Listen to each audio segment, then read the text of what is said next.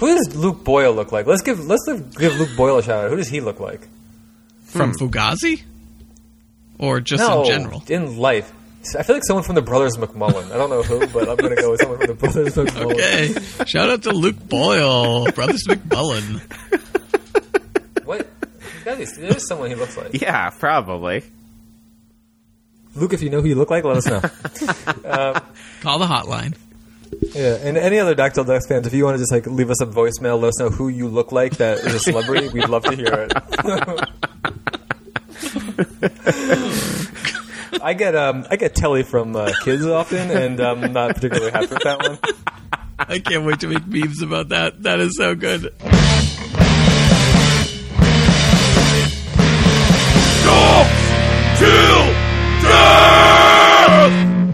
Welcome to Doc Till Death, the podcast. I don't have any deets, I said. Yes. Wait a minute, guys. Let me start over chocolate, because... There's chocolate. There's glaze. There's glaze. Welcome to Doc Till Death, the podcast where old punks talk about punk documentaries. My name's Jeff Garlock. I'm Pete Tetlin. I'm Matt. It's like I was going to make a chocolate donut joke, but It's probably also a joke that might be a reference to something that's cut out of this episode. Probably. But you never know. Maybe we do have 20 minutes about Pete fucking losing his mind about Dunkin' Donuts for 5 consecutive years. Yes? Just because you're from New England doesn't mean you have to love Dunkin' Donuts. Or you have to think they're the best donuts. Yeah. That's our bold statement we're coming out with. And that won't be the first bold statement. I've got 45 minutes of Zoom just about Dunkin' Donuts. That is true. Where's the first Dunkin' Donuts, Pete? I'm not sure. You know exactly where it is. It's right down the street from where we lived, isn't it? That's not the first one. The first one isn't that the first one, or is it in Quincy? I thought it was in Quincy. Quincy. Pete's Googling this Quincy? at the Yeah, moment. I am Googling. Quincy. Manchester by the Sea they just kept talking about it, right, in that movie? Should I wait for you to Google where the first Dunkin' Donuts is, or should I start talking about the movie we're doing? Yeah, just start. Both. I'm finding that it's founded in Quincy. There you go. First one is in Quincy, then. But that Dunkin' Donuts is not very good is not the only controversial thing I'm sure we will say about today's documentary, or at least from one of us. Today's doc, we are covering a classic, I would say. One that I know I was excited about when it came out and bought it right away. I'm sure another member of the DTD crew bought it right away. And I'm definitely sure that the other member of the crew did not and had to put up with it from all of his friends. And that, of course, that, of course, would be the March 29th, 1999 VHS release. Fugazi Instrument, a.k.a. Discord number 80. Is this the first doc that we have released, that we have talked about, that is an actual label release? I think it might be. Because this one is in the Discord. This counts as a Discord release. And Pete, this is also something for you to answer. Is the soundtrack 81? That I don't know. Oh, Is Strife? Was Strife in the Victory catalog? Yeah, that's what I was going to say. Oh, good question. I'm guessing not. I'm guessing it didn't get an actual release number.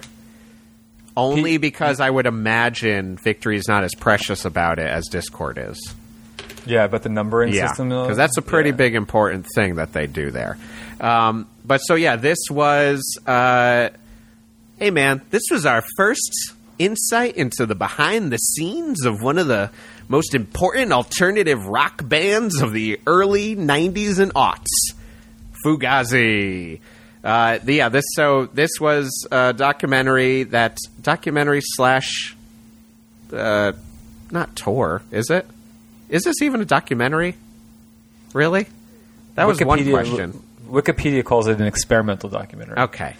Which means I just we can't really we don't know exactly what to call it, so we're going to just call it an experimental version. All of Wikipedia watched and said, "What the fuck was that?" Yeah. And that just said, "Oh my mind." So this was a release that was done by Jem Cohen, a filmmaker.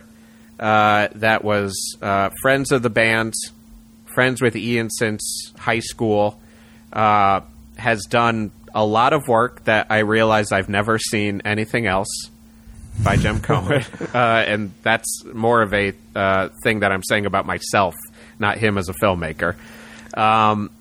He shot it all on Super 8, 16 millimeter, and video. Shot Fugazi. It shows. Oh my God! Matt just grew a neck beard right away. Matt just got red pilled, and he shot this Fugazi stuff from 1987 to 1998. A big chunk of this movie is from them in the studio for Red Medicine, which was in 1995. The entire thing, it took 5 years to edit together when they decided to actually do it. It was a combination of Jem editing it as well as the band, which sounds exhausting as someone who used to edit. What was the kind of impetus behind this? Quote from Jem Cohen. I did feel that there were a lot of people that either didn't have access to the band or had something of a misconception of what they were like. I wanted to address those issues to some degree, but what I really wanted to do was just capture music making and try to make something that felt visually like music and something where the music was inextricably tied in with the moving pictures. So that is what he did. Yeah. That is what he did. That is what we saw. And so, yeah, those are the basic deets on Fugazi Instrument. Before we start diving into it, one, I guess I just want to ask, Pete, you got this right when it came out, and did you love it? I stayed up. I'm not asking Matt because I know you did Newbury not. Comics at midnight so I could get it. Did you really? No, that's not true. I don't Would've think put it that they past would have you. done. I don't think this is the type of thing that they would have done like a midnight release. I did get it on VHS when it came out, and I watched it a lot. Yeah. I guess we were. I was going to say I don't want to even ask Matt. Right? Yeah, we would have been when it came out. I don't don't know. remember us all watching it together, but I feel like it's something we. Seems like it would have been a Rotting Stuff staple. Yeah. March 99? Yeah. Yeah. Well, because it would have that carried was- over. Like, it would have been like... March 99 was our junior, Pete's sophomore year. So that would have been when we lived together, Jeff, but Pete was not yet living with us. Because I remember watching it, I think with Joe, and when he was living with Sean Matthew. Oh, Uh-huh. yes. Shout out Matthew. And I think that we were. I think that Jesse was there, and as we'll talk later, a friend from college is featured a few times. Like, Oh, in you're the talking crowd about scene. Fugazi Instrument star Jesse Orozco Serwer? That's right. I think he was. I think it was like, and this is why I also thought it was. I think I would. This is why I would venture a guess that it didn't have like a showing, because I remember watching it with a bunch of people or being around when people were watching it, like with all people who would have been kind of Dying to be at a screening of it. Yeah. Right. While you sat there going, why is this thing so goddamn long? Jesus Christ. This movie encapsulates, I think, the elements of Fugazi that I did not like. I don't even mature in quotes, or a kind of like passiveness, or a kind of like reservedness, or a kind of obtuseness, arcane, like something like just kind of like, what exactly are you going for, and why are you like, why is there just like over the like the drum beat, why is it just down like for like seemingly like 5 minutes, like those qualities are like accentuated in this movie. So Matt is giving you an record. Matt is giving you an amuse-bouche taste of his feelings on the movie that are leading into what are his feelings about the music of Fugazi as a whole. But No, on, but overall, on record, they're not doing that. I think live they're doing that. I don't know about on record. oh yeah, no, as I've said, like in like, You don't think I've he was come- just humming that If I could pull up If I could pull up some We text, I pick feel like apart Matt was what we like can. saying something close to like, I have a newfound love for I do. Fugazi. I do. I do, because that. But see, Even that's Steady died of nothing. Yeah, That's the one with the little skinhead boy, as you describe it always. I like that one. no. The one I can't handle is Repeater. Like Repeater is overplayed at this point. Yeah, but no. So I think the point I'm trying to make is that like, and it's going on too long, but that I do since we've been doing this and like revisiting them more than I would otherwise, I've come to appreciate them more and really enjoy them. Because I think listening to the records outside of this, like seeing them live, I was never into. Saw them live a number of times, but I always, again, like I made this joke before, but like I'm always like thinking about, man, I wore the wrong shoes. Like at some point during the concert when they're like swaying back and forth, like you mean like you think you shouldn't have been wearing shoes because it's a fucking hippie show, and you're just like, praise him, praise him. But when you listen to the records, you're like, oh no, like they trimmed the fat. It's you know they're good, they're immediate, they feel like vibrant and lively. This movie felt like the video equivalent of like, fuck, I wore the wrong shoes. I love that description. I have heard that before. That's not a new one that he just pulled out. That's a classic. He's been working this. He's been working this. He's been Johnny Rotting this. He's been Johnny Rotting his. You ever feel like you wore the wrong pair of shoes? You ever feel like you've been tricked? Not that. You ever feel like you wear the wrong pair of loafers? Nope. And I only saw them once. I love that Matt saw them many times. Yeah, they're just like, I was like, almost want to look at their dates and see where they were when I would have seen them in Connecticut, because I never saw them in Connecticut. They say a line here where, like, I don't know what year that section was filmed at, but they're like, oh, we've played every state some 5 to 8 times. Mm-hmm. They talk about all the countries they've been in. I don't know who's saying it. I forget. And since this movie was filmed over the course of a number of years, I don't know when that quote was given. Right. It feels like they said it at a concert when they must have been in like South Dakota or something. Like it would seem like very remote and spread out. And I thought to myself, when I heard that line, I was like, they've only played every state like 5 to 8 times. I feel like they were around all the time. That's the thing. Like, I'm almost like, I don't want to say they didn't play Connecticut, because I'm sure they did, and I just wasn't aware of it. Like, that it would just be like, if it wasn't at the tune-in, I didn't know. Or if Jamie from Hatebreed didn't book it, I didn't know. But that's the issue, right? Like, because they probably played it like Yale or something. Yeah. But like, I only saw them once at Lupo's, like towards the ends, like when they had like that other guy playing with them. On like, where's Lupo's, Rhode Island? Yeah. That's when they toured with the X? Is that tour? It probably was. I don't remember. Yeah. I think we missed the opener, so I think it was probably the X. Is that where they had the Pac-Man machine in the place? I don't know. Is that when they? Are you saying that when they had 2 drummers? Yes. I don't know who that other guy was. Jerry Busher. Was he? Jerry Busher. Jerry Busher, shout out. Jerry Busher, shout out. So yeah, surprisingly, he did play drums in Fidelity Jones. There we go. Ooh. There we go. First Fidelity Jones shout out. So, but some other things. Right. How many times did you see Fugazi? Who you asking? Who you asking? We know Matt saw them, like went on tour with them, like they was fucking following the dead somehow. Got soy face every time waiting rooms. If you can only see Matt's face. Oh, God. If I'm just picturing Matt shirtless at a Fugazi show, fucking grooving up front. Wait till arm around Mark Anderson, like we got this. Try to look for a fucking basketball hoop he could crawl into. Iconic. We saw that them was iconic. We saw them at least twice together in D.C. I've traveled to D.C. with these guys. You are a Fugazi. With just me, not me. With just me. I only went to one of those. Pete only went once. Oh, I went to twice. Yeah, you went twice. You're more into them than I am. That is a glutton for punishment, or just for complaining later in his life. Or something. He's like, you know what? I need to break these shoes in. I'm going to D.C. Hold on. I got some new. Solvej was in the mix. Oh, once you say the Solvej in the mix, sure. That's that fucking. I'll drive 8 hours and go see a 4-hour Friends, show. Fugazi, and Solvej. What else do you need? Yeah. Let's see. I saw them, I don't know, a handful of times. I mean, maybe... It's amazing. I'm just sorry. 5 to 7? I'm just now thinking about how Matt, in all of his complaining, is like one of the more gung-ho about going to a show.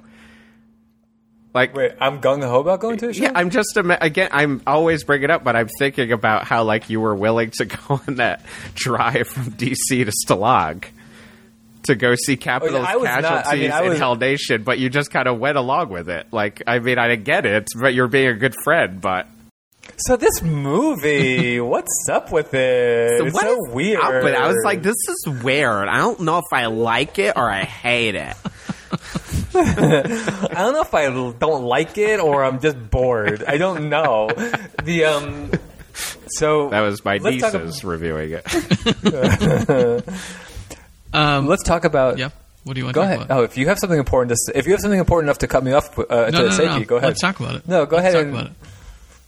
Let's just talk about let's do broad strokes Okay. first. The broad strokes are it's largely a live concert footage film. Yeah. It- yeah. Go ahead, Pete. You disagree with that? No, it is definitely largely a concert film, but with these even longer interludes of like slow motion.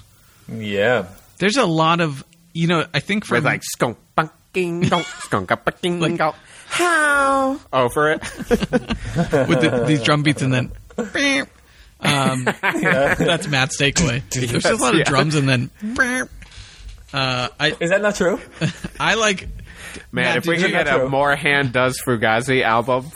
Matt, can I ask a question more? Can I ask a question? It's like- did you cringe it's like- more for the 8th grade interview, or did you cringe more Didn't bother me at all. Didn't bother me at all. of Guy and Ian doing that like dueling run at each other guitar thing? Neither of them really bothered me. 8th grade interview only bothered you. I thought it was awesome. Made Yeah. you so stressed out for some reason. I'm like, where's you it were going to go? texting. You were texting while you were watching it. And Well, for I also some had the reason realization thinking that it it was was going to go bad, and like somehow, and I was like, "What do you think is going to happen?" And also, why would they put it in their movie they are making? Seems like they're You like poking fun at her. you were like waiting. That was the other part too, where I was like, you texted that immediately while you're watching it, and I was like, I don't think that's the case at all. Well, hold on. Before It's we like get a to real. that, Pete, It's a real gold dress, or is it a blue dress situation or something? Matt doesn't understand that. Yeah. Before we talk about it, you said the slow motion thing. Yeah. So it is. It's like live concert footage. Sometimes the music is queued up to the visuals. Mm-hmm. Sometimes it's not. So that's actually like something I want to come back to maybe because Jeff read the quote from Jem Cohen who said that this is he wants to make it like visually like music or kind of like emulate, do something where it's akin to the music, which is a funny thing to say, or it's an interesting thing to say in light of the fact that like there are all of these like slow motion shots, and sometimes they're with the music, sometimes they're not with the music, sometimes they're with like the, what would you call these things, like these interstitial slice of life kind of scenes? Yeah. And sometimes it's just like, it looks like found footage. A lot of it, even the A-reel or A-roll, whatever. Overall, the vibe is like a Fugazi record cover. It doesn't necessarily sound like the music, but it looks like the Fugazi record covers, where it's like, Yeah. why is there a couch on the back of this album cover? Sure. Yes. Like, other than to be like, why is there a couch on the back of this album cover? Yeah. Fugazi art always, I will say, made me think. In that more, I was just constantly like, am I supposed to be getting more out of this couch on the back of the cover, or is it just a couch? Are Right. you like, am I dumb for thinking that should be more? Yeah. Yeah, I mean, I will say, my broad strokes for it is, especially watching it for the first time after watching it a lot when it was on VHS and then losing the VHS at some point, and having those moments when I saw it was on DVD where I was like, should I buy this again? And then, no, like, why would I need a copy of this at that point in my life on DVD? But I thought, watching it now, especially through Docs Till Death lens, it actually didn't feel as kind of amorphous as it felt before. Like it did actually. I was surprised at how much info actually does come across as like a history of the band. Like there were like it's not a clear delineation of like here it goes like this section, but to some extent it does deliver more of a kind of concise how the band started, like surprisingly, the viewpoints behind the band, a little bit more clarity to this kind of band that has become a myth at that point, and then is a documentation of, to some extent, what the live experience is like. Is a documentation of the kind of classic moments, like if you were making a the classic hits of Fugazi, Volume 24, Guy in a basketball hoop, like playing at a prison. And I think it's it hits it stronger, but the divisions of what also, the Fugazi experience is the fans. To some extent, and something maybe to talk about, I wasn't if there was a point, like what the point was of it. Like, it almost felt like, we'll get to it, obviously, but the end part was almost like, look at all these dumbasses Fugazi has to put up with.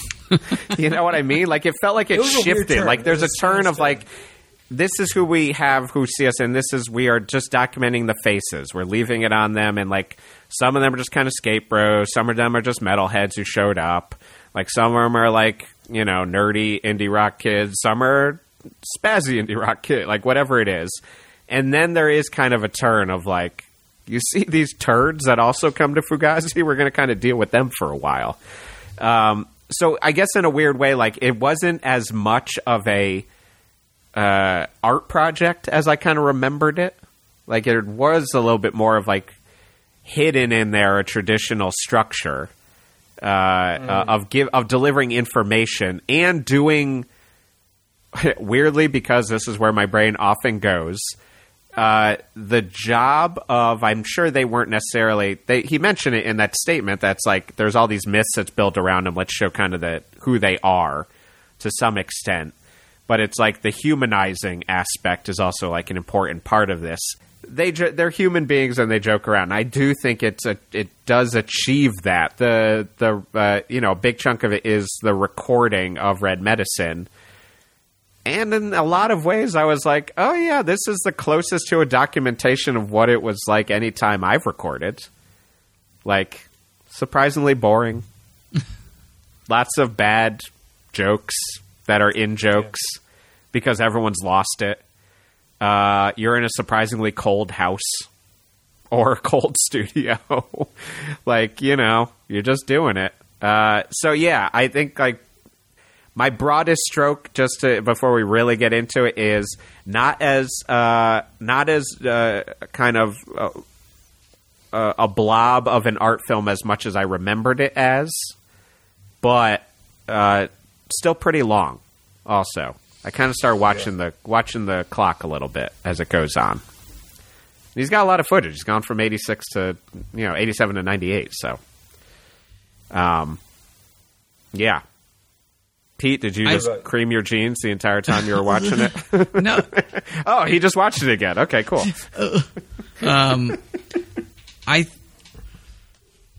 For me on this, whatever watch this was, I have not watched this in a long time. Like 6 months or something? Yeah, I mean, at least. And that was when I was in a cycle of watching it daily, and then I stopped. No, I hadn't watched it in a while, and I remember when it came out being very excited about it, and then when I saw it, I loved it, because I think it was, I don't know, at that point I wasn't playing music, and I always wanted to play music, so at that point I had like gone on tour with a band that I liked and that I'd put stuff out for, but like I wasn't playing music, and then Fugazi was this band that You didn't love the band that you toured with? No, I loved the band, but I wasn't playing the shows. I was just, Shout out to our Whack Pack, by the way. This guy tagging along. Mm-hmm. So I liked this when it came out. You were saying, I liked this when it came out. Yes. Because it gave Again, hesitant to say that you loved it. No, I loved it. I loved it. When it came out, I loved it. It gave me insight to this band that I admired. and got to see their inner workings.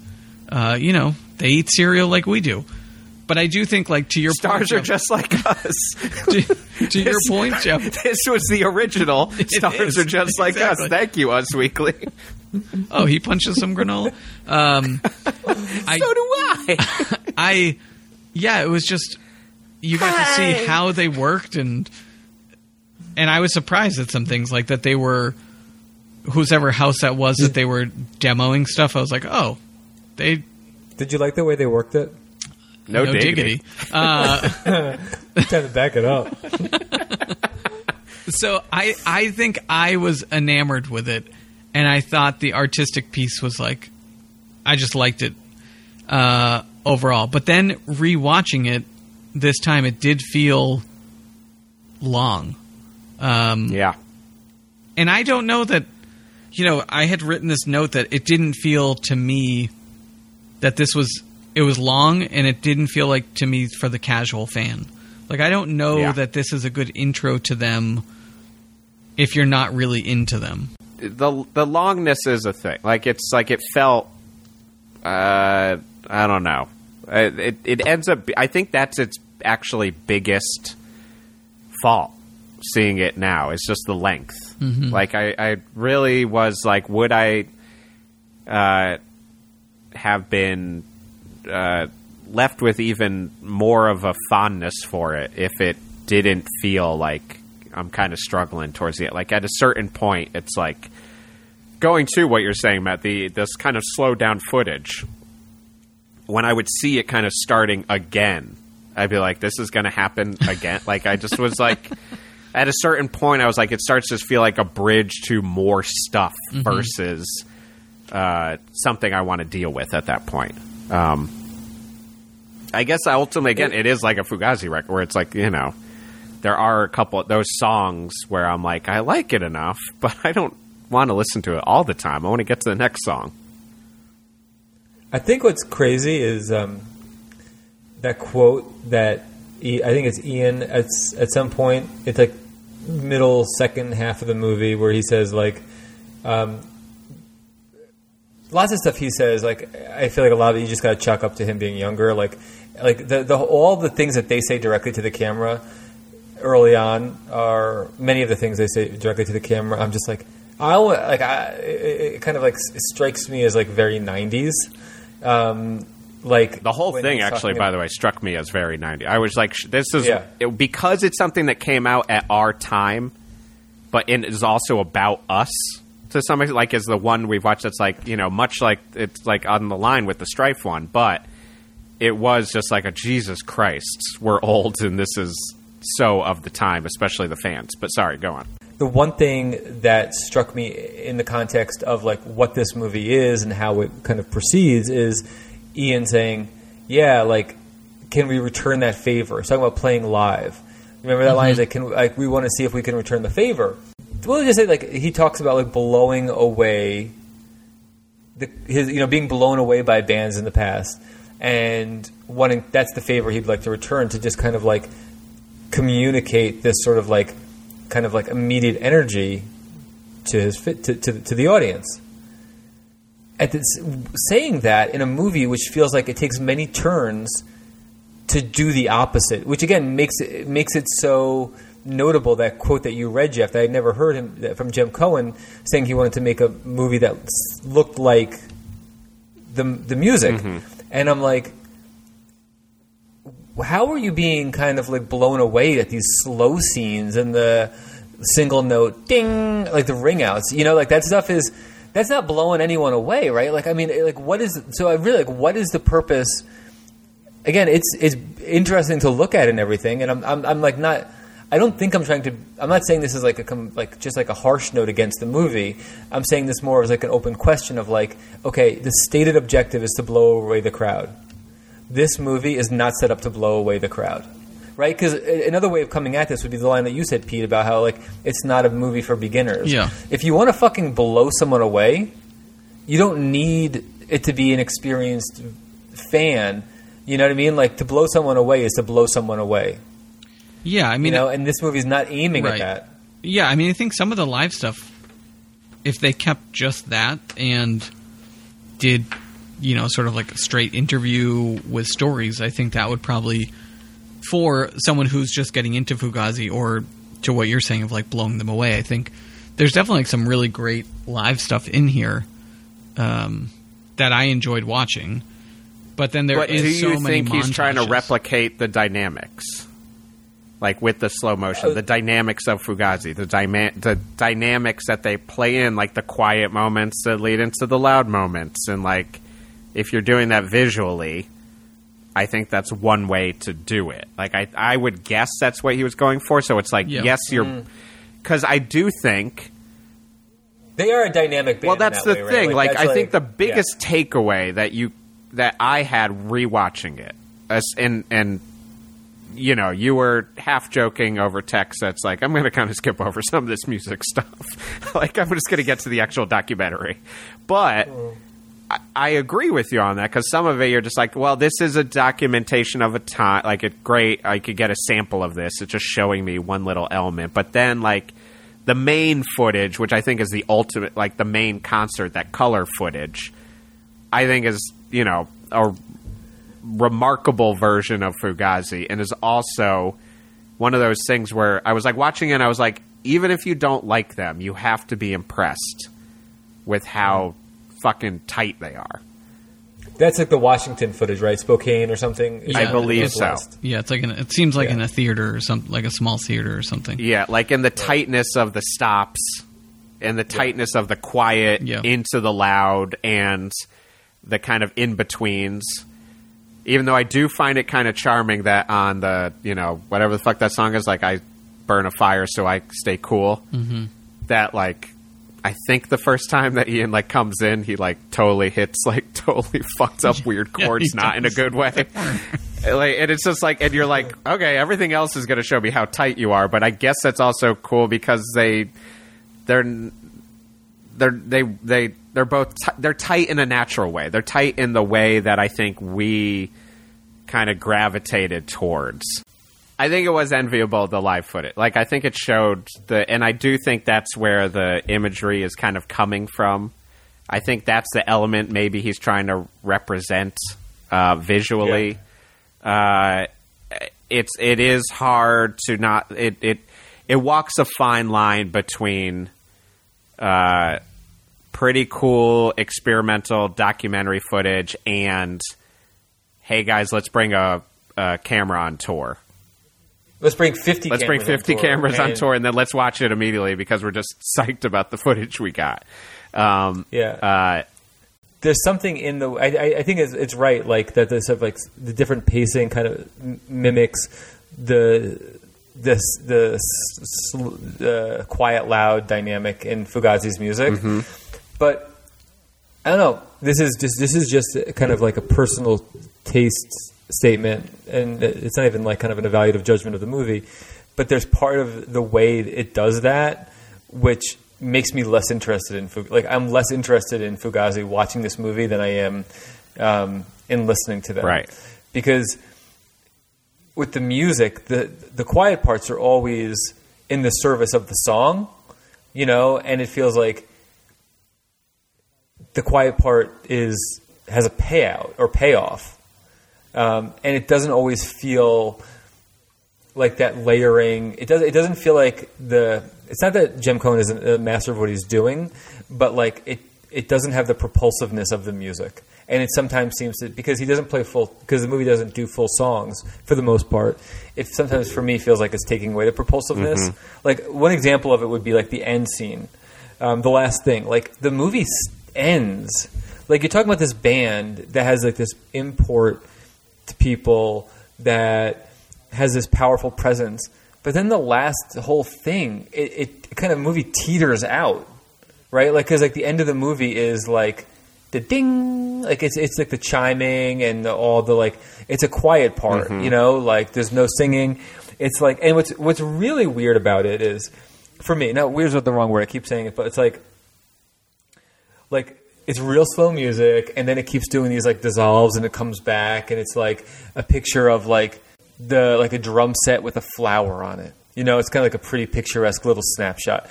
Then it dissolves, and then it comes up, and there's movement, but there's like this.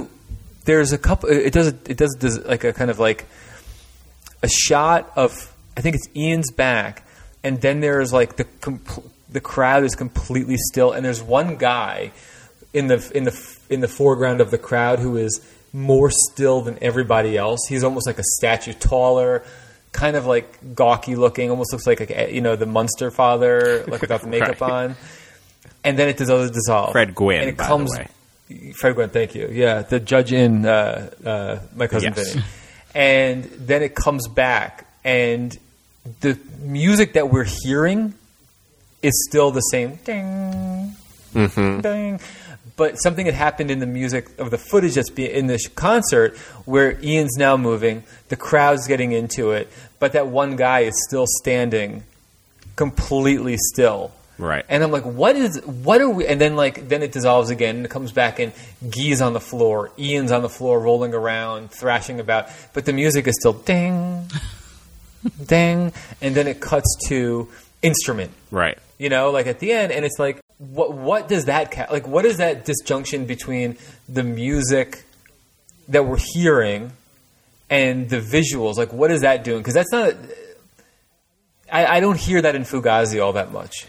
Yeah. You know what I mean? Like it felt at that point. So another way of saying it is, at sometimes I was like, are they embarrassed of their loud parts here? Like, is there some way is there like an artistic undersell? Not embarrassed, but is there an artistic, and for what reason, underselling of that they are a hard rock band? Yeah.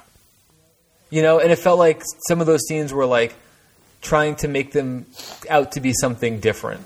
I don't know that and so like. I agree. I also now am thinking, and it might be my problem. I'm wondering if those sections fall into that category that can sometimes frustrate me, where it might have even happened in this. Like, is there a section where Ian's talking about, like, we don't include our lyrics because this or this? Am I wrong on that? Do they include their lyrics? They do, don't they? What am I talking about? He says they include the lyrics, but he doesn't they don't have explain to them. explain them because they're. Yes. Another 90s thing they say is always that, like, open to interpretation. Like, that whole thing is, like, so 90s. I think there's sometimes an element of the either don't include the lyrics because we don't just want to hand them to make up what you think we're saying, or we don't want to just tell you what they're about. Falls in that category of, I think what you're talking about with this, and what I would also just kind of dub like art movies, and the art on Fugazi records, that, like, even when I really liked Fugazi, I still would have moments of being like, is this just like a bunch of pictures? Like, and I know that's what art is, but it's just like, or is there some greater, like, would you give me a bullshit answer of like, no, this represents like this or this or this, where especially their later records, there's a little bit like, I'd feel like I'd be like, no, I think it's just like a bunch of stuff. Like you said, it's just like a couch. I sometimes worry that it's like, I'm just like, I feel like you're bullshitting me, that this is like not as deep as you are making it seem. And I'm not even saying about Fugazi instrument per se. Like, it's like, No, that but can the standard apply. is so much higher for Fugazi. I think that's like the positive way to say it is the standard is so high, Right. because of what they represent and what they say and their seriousness. Right. So when you get these parts that it's hard to figure out, like, I mean, it is. It's like an interpretive question. Like, are these things? What does this mean? But then there is room to question. Does this really mean anything? Right. And if it doesn't, why is it 2 hours? Right.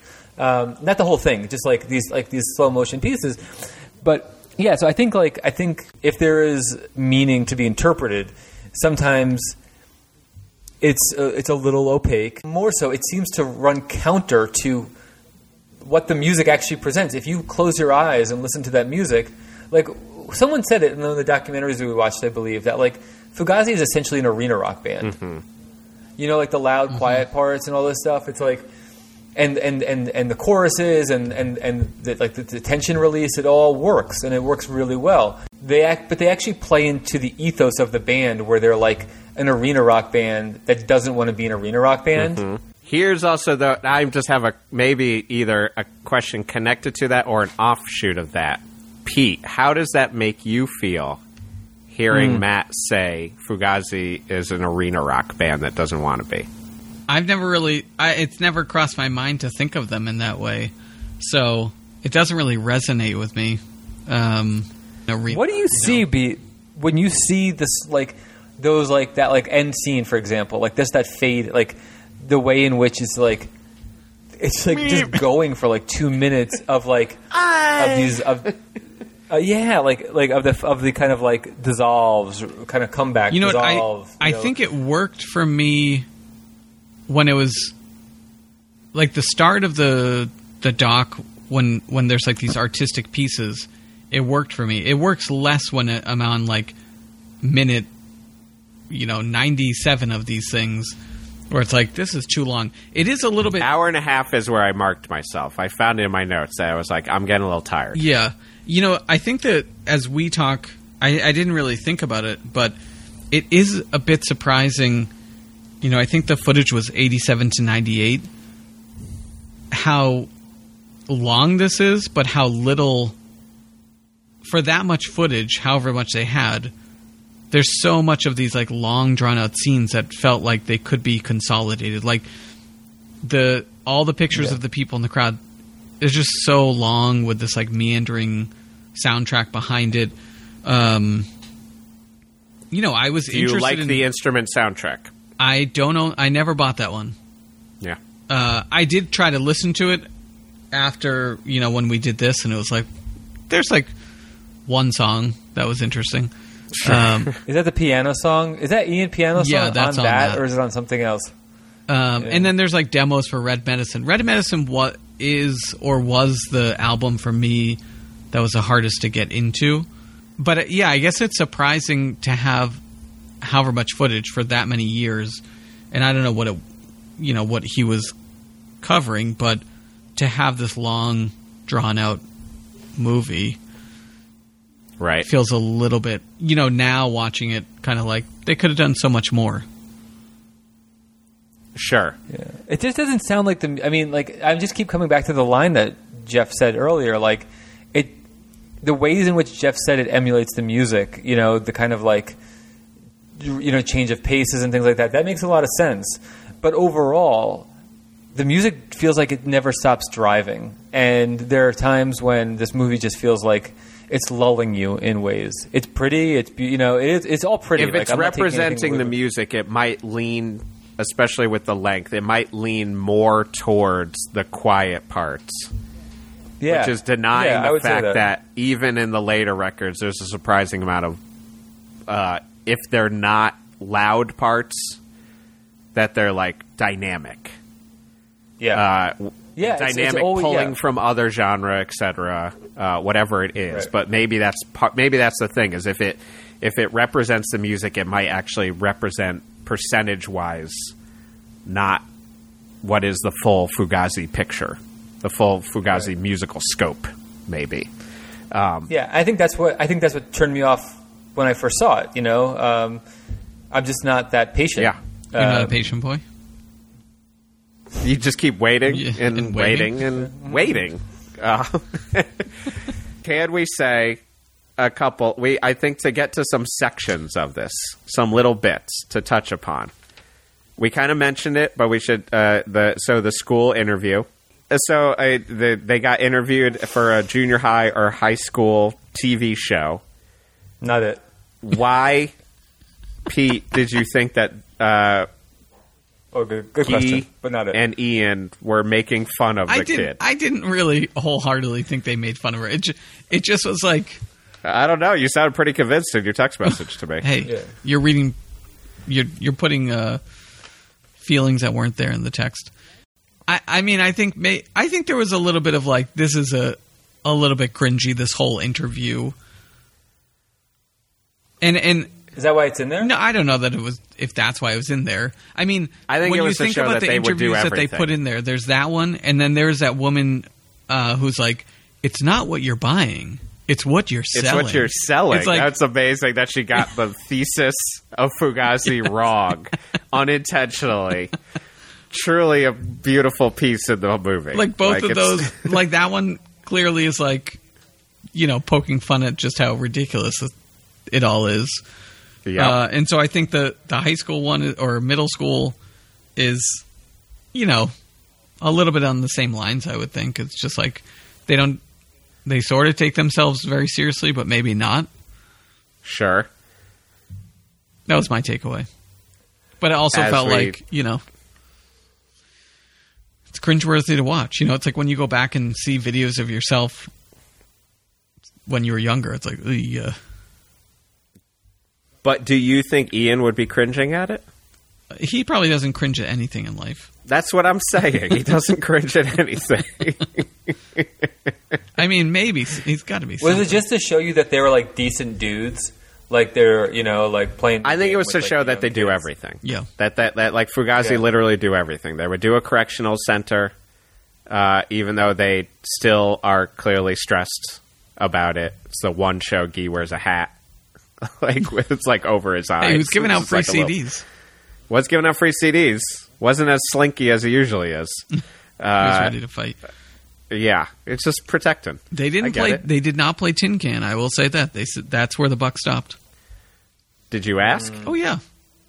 Yeah. Did they say no? They did say no. He got like 5 handwritten letters with perfume on them. From I did get a voicemail. You must follow a series of clues to find out if we will play Tin Can. The answer is no. Six guesses. Will we play? Matt, are you behind this? Are you managing Fugazi now? Did they give you a reason why they couldn't? It was probably Punko. Give it- Punko. I mean, probably. One, they said they don't try not to do a lot of benefits outside of DC. I think also maybe they weren't on tour. Sounds like a bullshit Yeah, I'm answer. sure it's also that they were just like, thanks, but no thanks.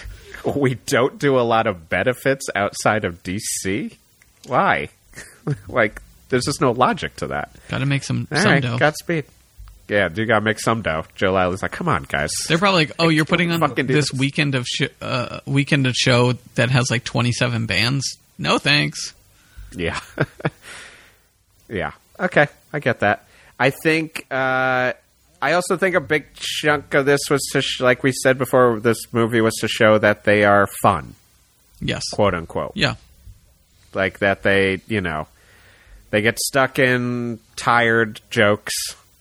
Like, you're the, Guy Lombardo of Calypso music, like, section. Like, that was clearly, like, an inside joke every band has. I get that. Mm-hmm.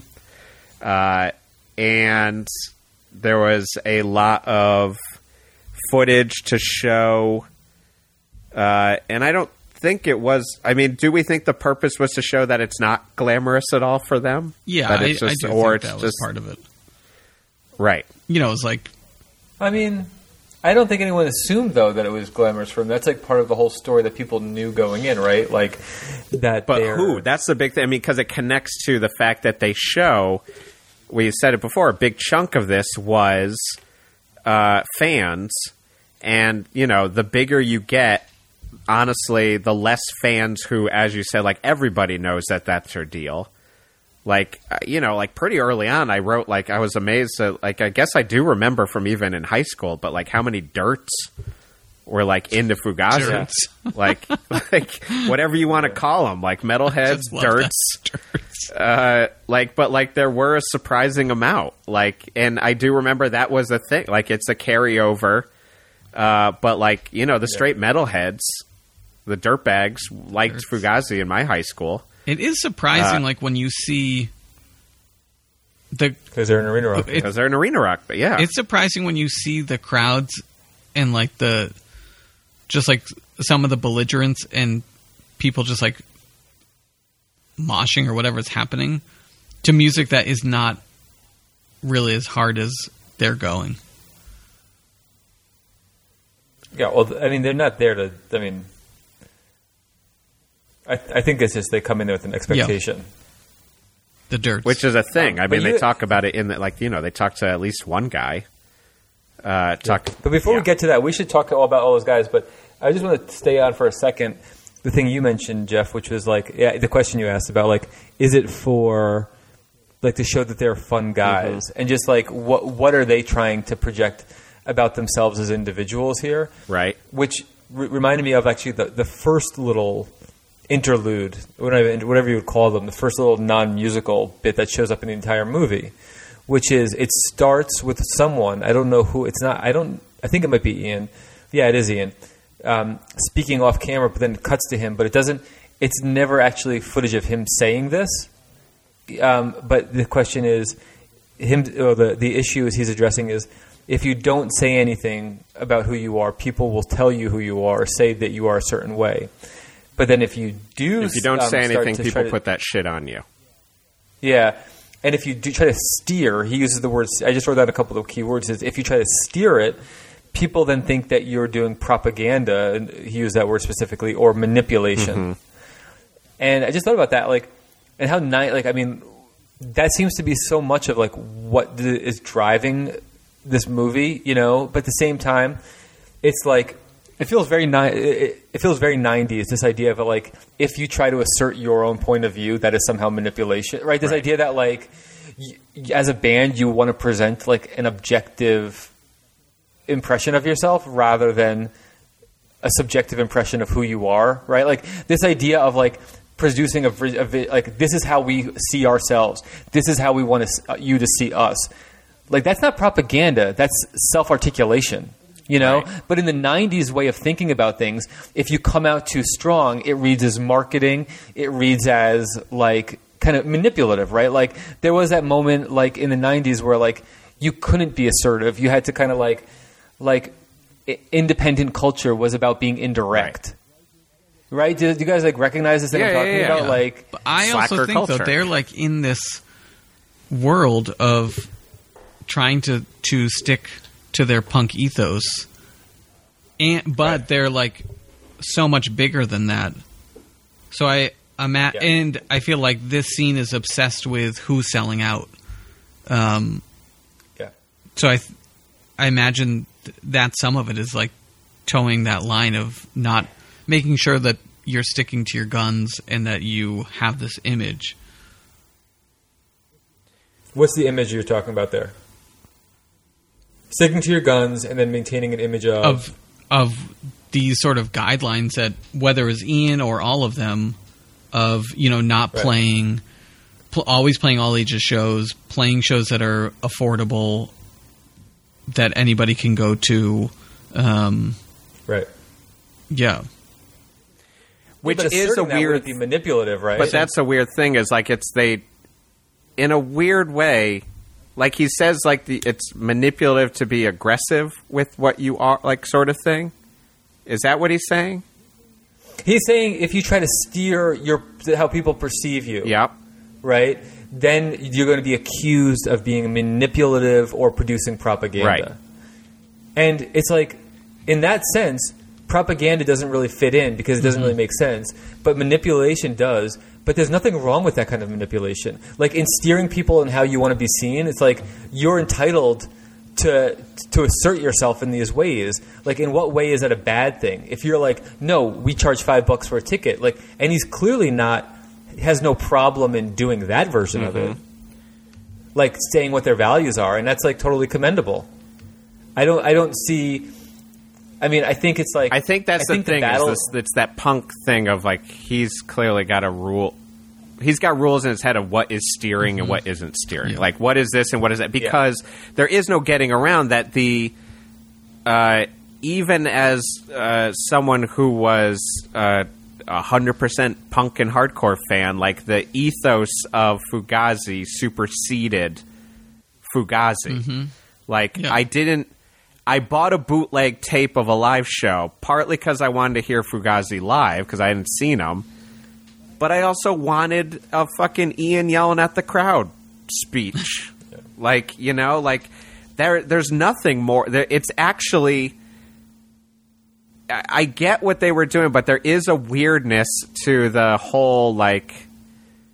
to have that kind of viewpoint, but then also be constantly calling out the, like, we don't want moshing. It's just not going to happen. Right. Well, they don't see that. I imagine the answer here would be like they don't see that stuff as part of a potential marketing ploy. That's just who they are. But if they try to, but at some point they must have, if that woman even kind of brings it up. Like she's just like, exactly. You know. But that's where it gets complicated, right? Because on one hand, one complication is they don't understand that, like, or they don't see how they're in the market. Like when Ian later says, like, when Ian says, like a little while later, like, we have nothing but I have nothing but contempt for the record industry, right. So we started our own label. You know, it's like that's not doing a record label. That's just doing a record label on different terms, and you're entitled to do that. But it's not doing a record label. Right. I understand what you mean when you say you're not part of the record industry, but you're not entirely escaping the dynamic. Right. Right? In the same way that, like, if you go out there and you assert your values, that is going to be taken in the larger context of the record business as your market niche. Oh, you're the band that charges $5 for tickets. You're the band that only charges $8 for records. You're the band that has this no moshing rule. That becomes like the byline on the Spin article, the what this woman can point to as saying this is what this band's about. Well, like, which is the thing. Also, that's the weird part is, I would imagine this is why we will not get Fugazi reuniting, is that you can't, there's a certain level where you can't manipulate the end result. Like, and it's also partly why also to some extent the rules of Fugazi are unicorn rules. You know, they only can exist for that band in that specific time. Because even for Fugazi, like, cool, you're not going to talk to the press, like, except for, like, that's partly why they also showed the Kid interview. It's showing, like, yeah, we'll talk to the press, we'll talk to this person. Right. That's not going to change that I still read about Fugazi in Rolling Stone that my dad gave me. Like, that was one of the first places I read about Fugazi, and them talking about the $5 tickets. So they, and at a certain point, okay, Rolling Stone's going to want to talk about you because Eddie Vedder has talked about you. And I don't have the right answer still after all these years of, do you go the route of Fugazi, probably more the route of Fugazi in my mind, of just like, you know, well, we'll just control it by just not talking, but there's still, the narrative's going to be in their hand, and the narrative is what you're saying is going to be fed to them by these rules that you've established, because honestly, it's a little bit sexier to write about that, and that's basically a press release versus, and they use dub elements and blah, blah, blah. It must have just been exhausting, too, on their end. Like, you can only do the don't mosh speech so many times. Because and also, especially if you're a band coming out of, like, God, we dealt with skinheads. We dealt with this when we were younger. Like, we've already dealt with this, like, you know, getting too big. And then you kind of just can't control the medium anymore. I would imagine, I don't know him, obviously, but I would imagine Ian MacKaye is more comfortable doing even shows, doing equivalent of that. Because you can control the situation a little bit more. Like, at a certain point, it's just out of your control. Like, it starts to get too much into those arguments where, like, you know, you're looking at a band, you're coming at it from way too much of, like, even, like, an old punk version. You'll be like, why is this band selling this shirt at this show for, like, $30? And you're like, well, I don't know how to explain to you if you don't understand that they're playing a bigger venue and the bigger venue's taking a cut of their fucking merch. And that also there's a manager, and I'm sorry, that's just how it works. And then slowly or they have to match the price of the band they're opening with and this or that, like, because they're not playing with the unicorn that is Fugazi, et cetera, et cetera. Yeah, I would just imagine it's exhausting, but it is a weird in-between where they're, like, trying to control it, but their control becomes the message. That's on one side. So their control becomes their control becomes the ways in which they're willing to control become their marketing, like become how they're marketed. Right. You know, whether they want that to be just their ethos, like their ethos is picked up by the larger music industry as a couple bullet points to talk about, right? But then there's this other thing that's going on here in this quote where Ian says steering is the manipulation, right? So it's almost like the issue that you've been talking about is that steering is manipulated. Like their attempt to steer their career and how they exist as a band is then manipulated and turned into a marketing marketing kind of presser or whatever. But what he's saying here is we don't like we actually, and it's important that it's at the beginning of the movie.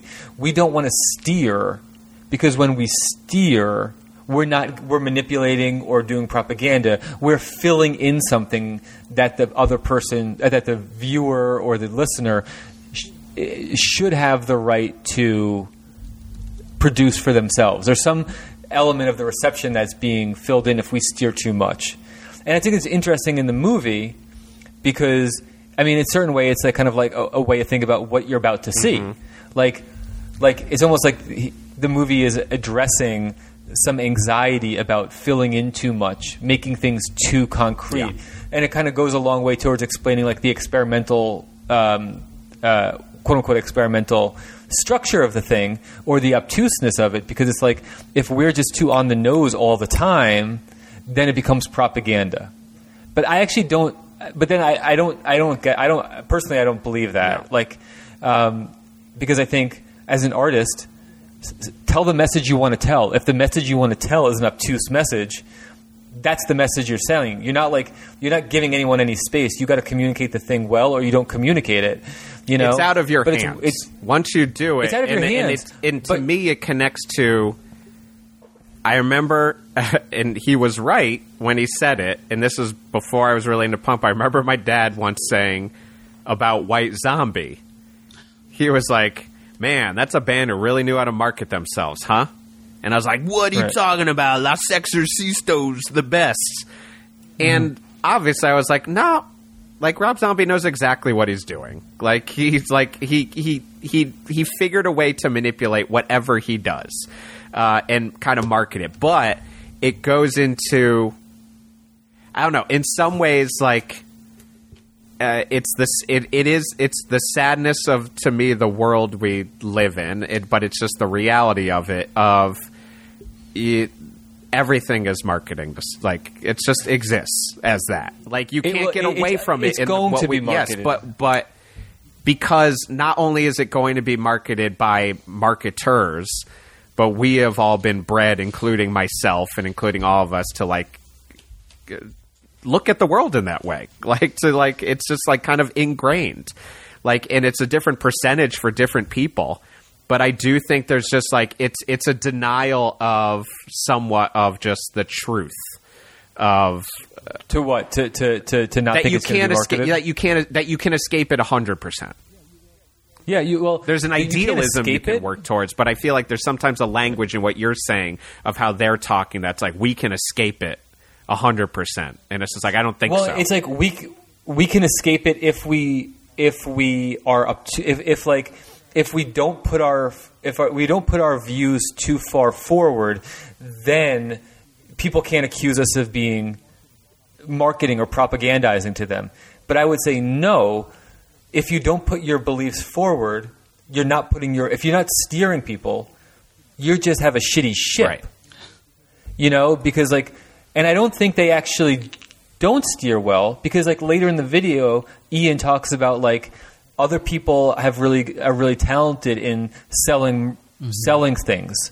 Like they're not artists. There's an art in making money. It's amazing, but it has nothing to do with money. Something I constantly need to remind myself of. But it has nothing. Yeah, that's the line, right? Because what he's focusing on there is that they are singularly focused on making the music. So many bands will try to say, I don't want to say something like what Ian said at the beginning, which is, I don't want to steer you, because when I steer you, it's very grungy, right? As a genre, I don't want to tell you what, and I remember a quote of Eddie Vedder being I don't want to tell you what the lyrics are about, because then you can't experience it for yourself. It's no, if you actually produce a good song with strong lyrics, that's going to give someone the opportunity to experience it all the more fully, right? Because it's a thing that you're presenting to them. It's not some fucking half full vessel. And saying, do with this what you want. So although Ian MacKaye says... Without Eddie Vedder giving those explanations, that's how I end up at a school function where someone is doing a karaoke version of Jeremy. It doesn't seem to understand the irony of that strange situation they have put all of us into. Never seen the video. They had never seen the video that maybe spelled out a little bit of what Eddie Vedder was telling us. Yeah. Maybe he could have done it a little better. Yes. That's what I'm saying there. But because it fits in that thing I was talking about with the art before, and with the art of just, it's like the fine line between I'm leaving it open as interpretation, artistic version, versus maybe it's just not as deep as you're actually acting, or just tell us what you haven't articulated your vision clearly, right? Like I would love a Jem Cohen commentary, honestly, to this, to just be like, tell me what you're doing in this, like let me know. But Ian says that very 90s thing, but the reality of the band isn't that very 90s thing. Like, I'm saying this in a positive way. Like, they actually are much clearer in their purpose as a band than that, like, oh, no, we just leave the meaning up to you. Like, you never get the impression with Fugazi that, like... I can't believe we've gone this long without a classic Matt Morahan pronunciation of Fugazi. Fugazi. Yeah. When you don't ever believe through their music that they are afraid to say what they believe, right? You know, or like go all the way down the line. It's only in this notion that, like, in making a video that's like can be perceived as like a marketing device would we have to worry about manipulating people. But if the video is just as much a part of like your art as the music is, you don't have to give these fucking caveats. Yeah, you know what I mean? People like. But the last thing I'll say because about without it is, that, like, then you've got, it doesn't matter what you're buying, but what you're selling. Exactly. Or for young Jeff, and I've said it before, like that's my bag at the time, but like I would have liked to have known Cassavetes. Who the fuck that was when I'm listening to this song about Cassavetes. I didn't realize until years after. I was like, oh, you're singing about John Cassavetes? And still I'm like, why? Why? And why, Justice Brennan? What am I missing? I'm dumb. I'm young at this point, too. Yeah. So I have two other things I want to ask about. One is real close in the beginning. It's right after Ian does this thing that we spend a lot of time talking about. It's Guy talking about hardcore, and he says like hardcore. He's like not into, like they're not a hardcore band. Like they're not a hardcore band because hardcore has become ritualized and not dangerous, which is funny, you know, in a certain way, because it's just like what he means by dangerous is not like, you know, physical danger, because hardcore is way more physically dangerous than a Fugazi show. But he says it's also become very traditional. Hardcore has. And these are all reasons for why he's not in it. And he says it's not a life thing anymore. And it has to have a time thing to be a life thing. Like these are just like the empty things. But what did you guys... like, I mean, was there anything to talk about there? You said that again? He says, after he says that hardcore is just ritualized, no longer dangerous, and traditional, right? Those are the more concrete things he says. He then says, it's not a life thing. In order for it to be a life thing, it has to have time. Or be a time thing also. So that second part is really... Wishy? Like... What the hell he's actually saying? Life means something vital and living, and that ritual and repeated actions for him are the opposite of a living thing. Right. You know, once you start to do things in a pattern, you're no longer doing them. I think some might argue that it's actually through the act of ritualization and, you know, and producing traditions that life becomes something more than just an organism. It becomes a culture. So that surprised me, right? Like the idea, like we're watching this, like, I mean, Fugazi, like you mentioned, it tied back into the unicorn statement. Like Fugazi is a unicorn. The take on hardcore here struck me as like completely backwards, right? In the sense that, like, what would it look like? Could you even imagine a world where like every hardcore band, I mean, this gets back to the thing you said earlier, Jeff, about like bands that take Fugazi as an influence are usually pretty bad. It's like, what if every hardcore band or everybody who's a hardcore kid took this line of thinking, oh, I don't want to do hardcore anymore because it's just become kind of like ritualized and because there's a tradition associated with it. Like, what would that look like? And is it a desirable thing? No, it's not. I mean, one, I don't know. I just think stage dives make me feel more alive than coded messages and slowed down songs. That's just my feelings on hardcore. That's a gunshot, Phil, right there. I don't really believe any of that, actually, Siv. But never stage dive. But I don't know. I think at this point, I don't know. To some extent, even that statement feels as traditional as hardcore seems to be to Guy. Like, it's just like, okay, cool. Like, that's the, like, I've graduated college statement. Like, sort of thing. Yeah. You know what I mean? Like, it's like, that to me, it's just like, that's just as ritualized as, and also after seeing so many hardcore docs, like, it's just a variation on the, like, it's a more poetic version of just like, man, hardcore just ain't the same. It died when I decided it died. Like, and now it's this new thing where we can, be heavy sometimes and have a dub bass line. Like, I think it feels, it feels connected to, I think, the thing we talked about in Salad Days that I feel where, like, my biggest problem with Revolution Summer is it feels too reactive and like it's a transition band. So it's just like, it's just like a reaction to, it's just as silly as, not silly. It's just as absurd in the fun way that I think all hardcore is, where it's absurd and I love it and I can make fun of it too. It's just as absurd as 15-year-old kids in youth crew bands talking about being stabbed in the back and, like, back in the day, it was so much better. And you're just like, 6 months ago? Maybe we all should just chill out. Like, you can just kind of listen to some hardcore bands sometimes. And you don't have to make these grand, like, statements about, like, I'm done with this, or this is a new form, we're taking it back, we're doing this. Like, it's just like, I don't know. It's going to keep going. Like, hardcore will always exist, and you don't have to, I say that as we constantly are making jokes about bucket hats. But, I don't know. It feels like just par for course for, like, we all say that statement. It's old people. Yeah. And granted, they were. I was looking. I mean, they were 31. He was 31 when In on the Kill Taker came out. Like, I always felt like they were old. I was like, oh, they were older. Yeah, they were older. But yeah, it feels a little old man. Watching it, I don't think that struck me until right now. I mean, I think probably part of it is, like, the aura of them, and so I'm just, like, fully engaged in my Fugazi headness, and that I'm... Yeah.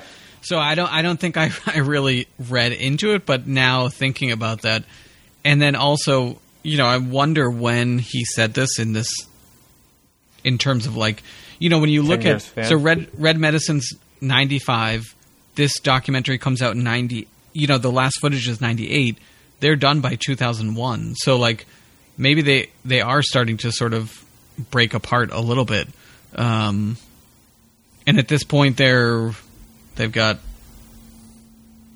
this is, I think, the 5th album for them.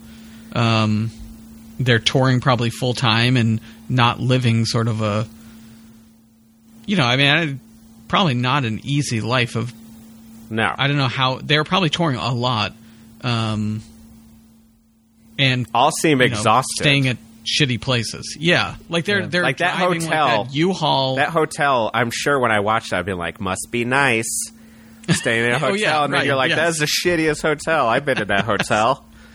And they're having that conversation about playing Alaska, and that one guy who is like, I don't know, either a roadie or whatever, is like, when Ian's like, they're going to be $500 to get each of us to get tickets to Alaska, and he's like, so we're basically paying for that, and he's like, no, we are paying for that. Like, the look on their faces is like, fuck. Yeah, it would be, I would love to know sort of the inner workings of them as a band. Sort of what you were saying, Matt, is like, is it Ian driving it? Are they all on board? And how long? They must have all been on board when it started. So when you read that, like, that's something that I didn't pick up on either, Pete. When you heard that quote about hardcore, being too ritualized and too traditional, your question is, when was that said? As if like it might be late in the day for the band, Right. because it might not just be disillusionment with or a distancing from hardcore, but a distancing from the world that Fugazi inhabits also, which is like an extension of it. Because like when I read that, I was thinking this is a dividing line between what the rites of spring for him, and then, but you're seeing it. It might be a tail end quote, like it might be something towards the end of the band, right? That's what you're saying. Yeah. Yes. Yeah, that's Could be a quote. Yeah, I mean, could be I a can't quote when they're imagine, playing like, to a bunch of dirts at like a 5,000 person show or whatever it is, versus the basement show that Pete is so adamantly defending they needed to take their fucking shirts off at. So hot. Yeah, so hot. It's so hot. So there, it's like the question is if it's early in the career, it's a distancing from like the early Discord sound and like even like the Revolution Summer kind of stuff. But if it comes late in if that quote's like from a later time, it's almost like an indictment of Fugazi as well, like in the role they play. It's like that's interesting. I guess we got nothing else to, we won't know that. I think like the idea that like tradition is bad or retrograde, Right. it makes sense in a certain way, but we're not living in the time of the Scarlet Letter. You know what I mean? Like we're living in a time when like everything is allowable. You can do everything you want. Everyone's supposed to be like pursuing their individual freedoms. Like I don't have to wear a mask because you can't tell me what to do and everything like that. And I'm like, maybe we need a little bit more fucking tradition and ritual, but the kind that we want. I'm not saying like go back to like other rituals. In a certain way, like I appreciate punk ritual, like I appreciate like the rituals of going to a show, of being a young person going to a show and then being an older person and all of these steps that people go to. And even I appreciate like the millions of varieties of Discharge style bands, the same way I appreciate like black metal bands for their subtle differences, because they're all variations of a theme, and the variations of a theme aren't variations on a theme about like oh, let's just make something new and different. It's like no, we've already decided new sucks. We have enough stuff out there. Let's go ahead and refine and work in our area of expertise. And I think that is something commendable. I just don't. It's a little bit of a weird old man statement. It's like it all sounds the same to me, and it's just like good, as it like should. If you're right? playing in genre, you difference. find a lot of grindcore sounds the same, but the awesome listen hard. Grindcore has that extra element that's playing in the genre. Like, right. and that was the parts of Fugazi that could sometimes get tiring, was not in like I want to fucking mosh to these guys, but I'd be like, I don't know, like stop dicking around at this part, maybe, like musically. But in a certain way, that's also how they're a unicorn, right? Like it can cut both ways. On one hand, you want that, like it's challenging, but also bordering sometimes on boring. Yeah. But the challenging part always wins for Fugazi. Maybe last licks before we go into our rating. Can we just talk about the scene towards the end where it's throughout the movie there have been little intercuts of shots of fans, but it's only towards the end of the movie that they actually talk to the fans. And in that one scene, where's that show? Is that Alaska? Is that show, or where is that? Might be the Alaska is show. That Spokane or something? It seems somewhat rural. Maybe I'm wrong about that, but not. And you brought this to attention earlier. It's not only the only time they talk to people. Most of the people aren't particularly enthusiastic about the band. You got the girl who Jeff can give a good impression. Who's given give us a taste, Jeff. It's not like I know all their stuff. It's just like, I mean, I've heard like some songs, but like I don't know if I don't own any of their records, but like I'm here, okay. She's so insecure about being asked, "Do you like this band?" It's like it's painful. All of the crowd stuff made me feel the most like an old man, because I was like, they're the exact age we were when this was happening, right? But now I get it for all of them, because it's basically a section of like, let's ask the inarticulate teenager how to like their deep feelings, and then we'll also pepper in one older NPR lady with her baby. That was so her fucking baby weird. in a rainbow macrame I forgot beret. about her. I think there was a few people who were somewhat articulate. Like there were two. Yes, girls I know. who were I was talking painting about- with a broad brush for comedy's purposes. Wait, which two girls are you talking about, Pete? The drug punks? feel like You they thought were the drug towards the end, punks but were they really were- articulate? The one with the X, The three X's on their forehead, super, cheek? super. No, but there was one girl who was saying that she was inspired by DIY and Discord, and then another one was inspired to play guitar because of them. But there is a Right. weirdness that I would say the percentages in that section are more towards dumb Disappointment, fans, dislike. angry fans, and then The mosh guy who was upset that he didn't want to fucking they wouldn't let him PC mosh. shit. Yeah, where that came from, I the don't drunk know. punk girl yelling at her other drunk punk friends. That guy stormed the Capitol. Yeah. I saw him. January 6th. It's real cool. He was sure with he Jay did. Johnston from Mr. Show. It was weird all around. Very strange. Why at the end? It felt like after all of that, why it felt like a choice to show. Yeah, And if they said it wasn't a choice, it would be like, well, then you subconsciously made a choice to show all the Punishers, all the worst parts, the promoter who doesn't know how to spell the band's name. Like, there's also the guy. There's the punk, punk, like capital P punk, who's like, it's about like having fun and not giving a shit. And then Jem Cohen or someone else, whoever's filming, says, "Is that what Fugazi talks about in their lyrics?"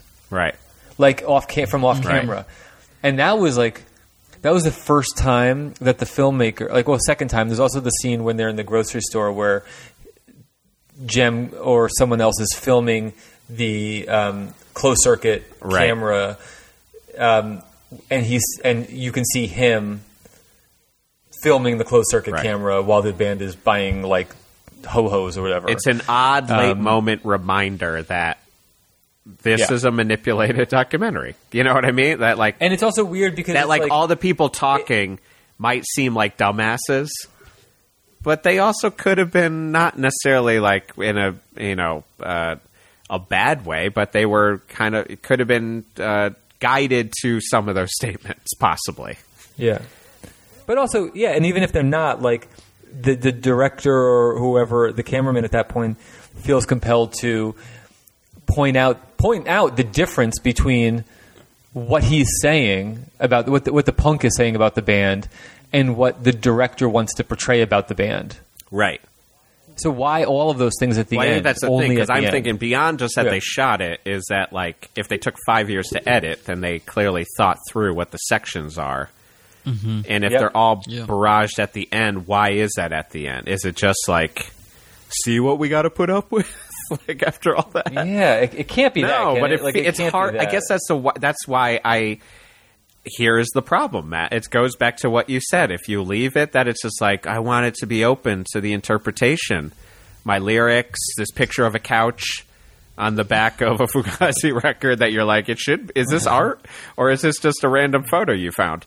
It's very famous couch. Is it, most famous couch in hardcore? Definitely. Probably.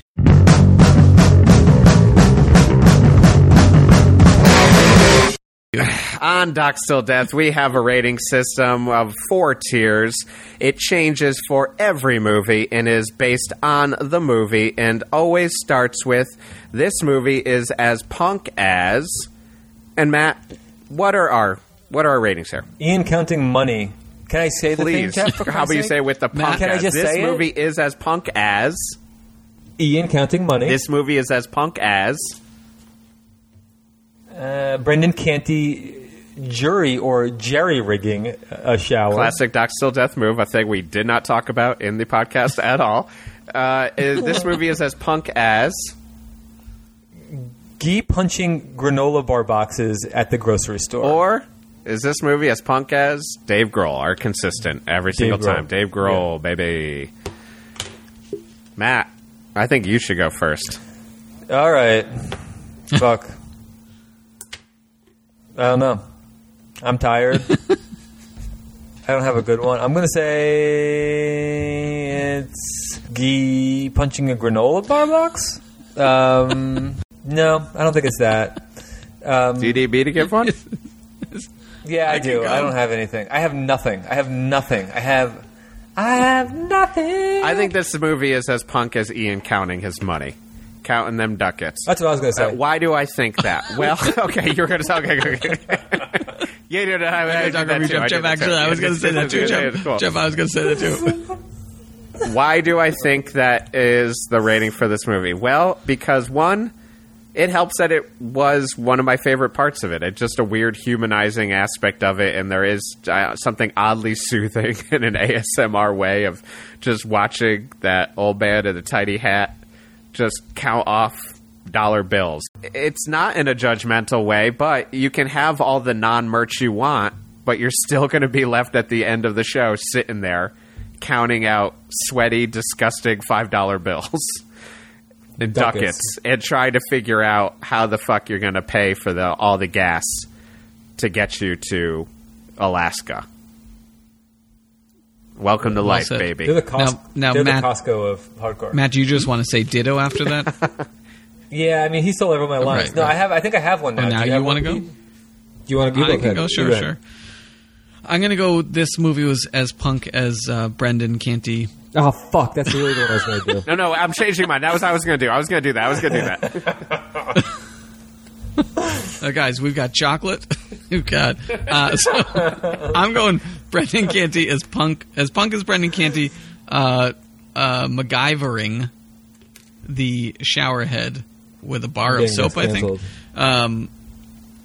For me, what was maybe 19-year-old Pete Zetland was enamored with Fugazi, and when this came out, I think I was seeing it through rose-colored glasses. I just felt like so many things resonated, and seeing them not just on a stage, but seeing sort of like what the inner workings were of tour, of recording, from me was like, oh, he also has to fix a shower head. Not celebrities are just like us. Just like us. He's also sitting in a crappy hotel bed singing some dumb song, being an idiot to the camera. It's like, oh, we did these things too. So for me, 19-year-old Pete was very into this, of just how much it felt like, oh, they are doing some of the same things, even though they're, in my mind, were like this huge band. And I guess they were, but so that's how punk it was to me. Yeah. Matt, now, do you want to say ditto about that too? Yeah, you stole all my language. All right, so whose turn is it to pick a movie? We got a Pete pick. Oh. Are we watching the Bane documentary? We are doing the Bane documentary, Holding These Moments. It came out in 2020. Directed by Dan Ellswick. We're going to embark to document Bane's final U.S. tour. I've been excited about this one. Been talking about it since. Never seen it. This is your other F word. You've been threatening this one. Yeah, for so long. All right. I truly can't believe that we're finally doing it. I also just truly can't believe that I think you asked, is it my time to pick? And I said, just pick the Bane doc. I was just fucking around. And you went with it. But I went with it. All right. This feels the most millennial one that we're doing so far. Definitely. This one's for the kids. And when I say the kids, I mean still like fucking 35-year-old men. Yeah. Like versus 43. So yeah, this one's for the kids, finally. All right. Next full episode, we're watching Bane. Pete. It's a Pete You guys pick. are you're gonna like it. You're gonna like the way you look in a Bane documentary. You are gonna like. You're gonna like the way you look in a pull-down baseball hat. Make sure it's fitted. All right. Well, until next week, I'm Jeff Garlock, up the punks. I'm Pete Zetland. I'm a patient boy. I'm Matt, and I got chocolate.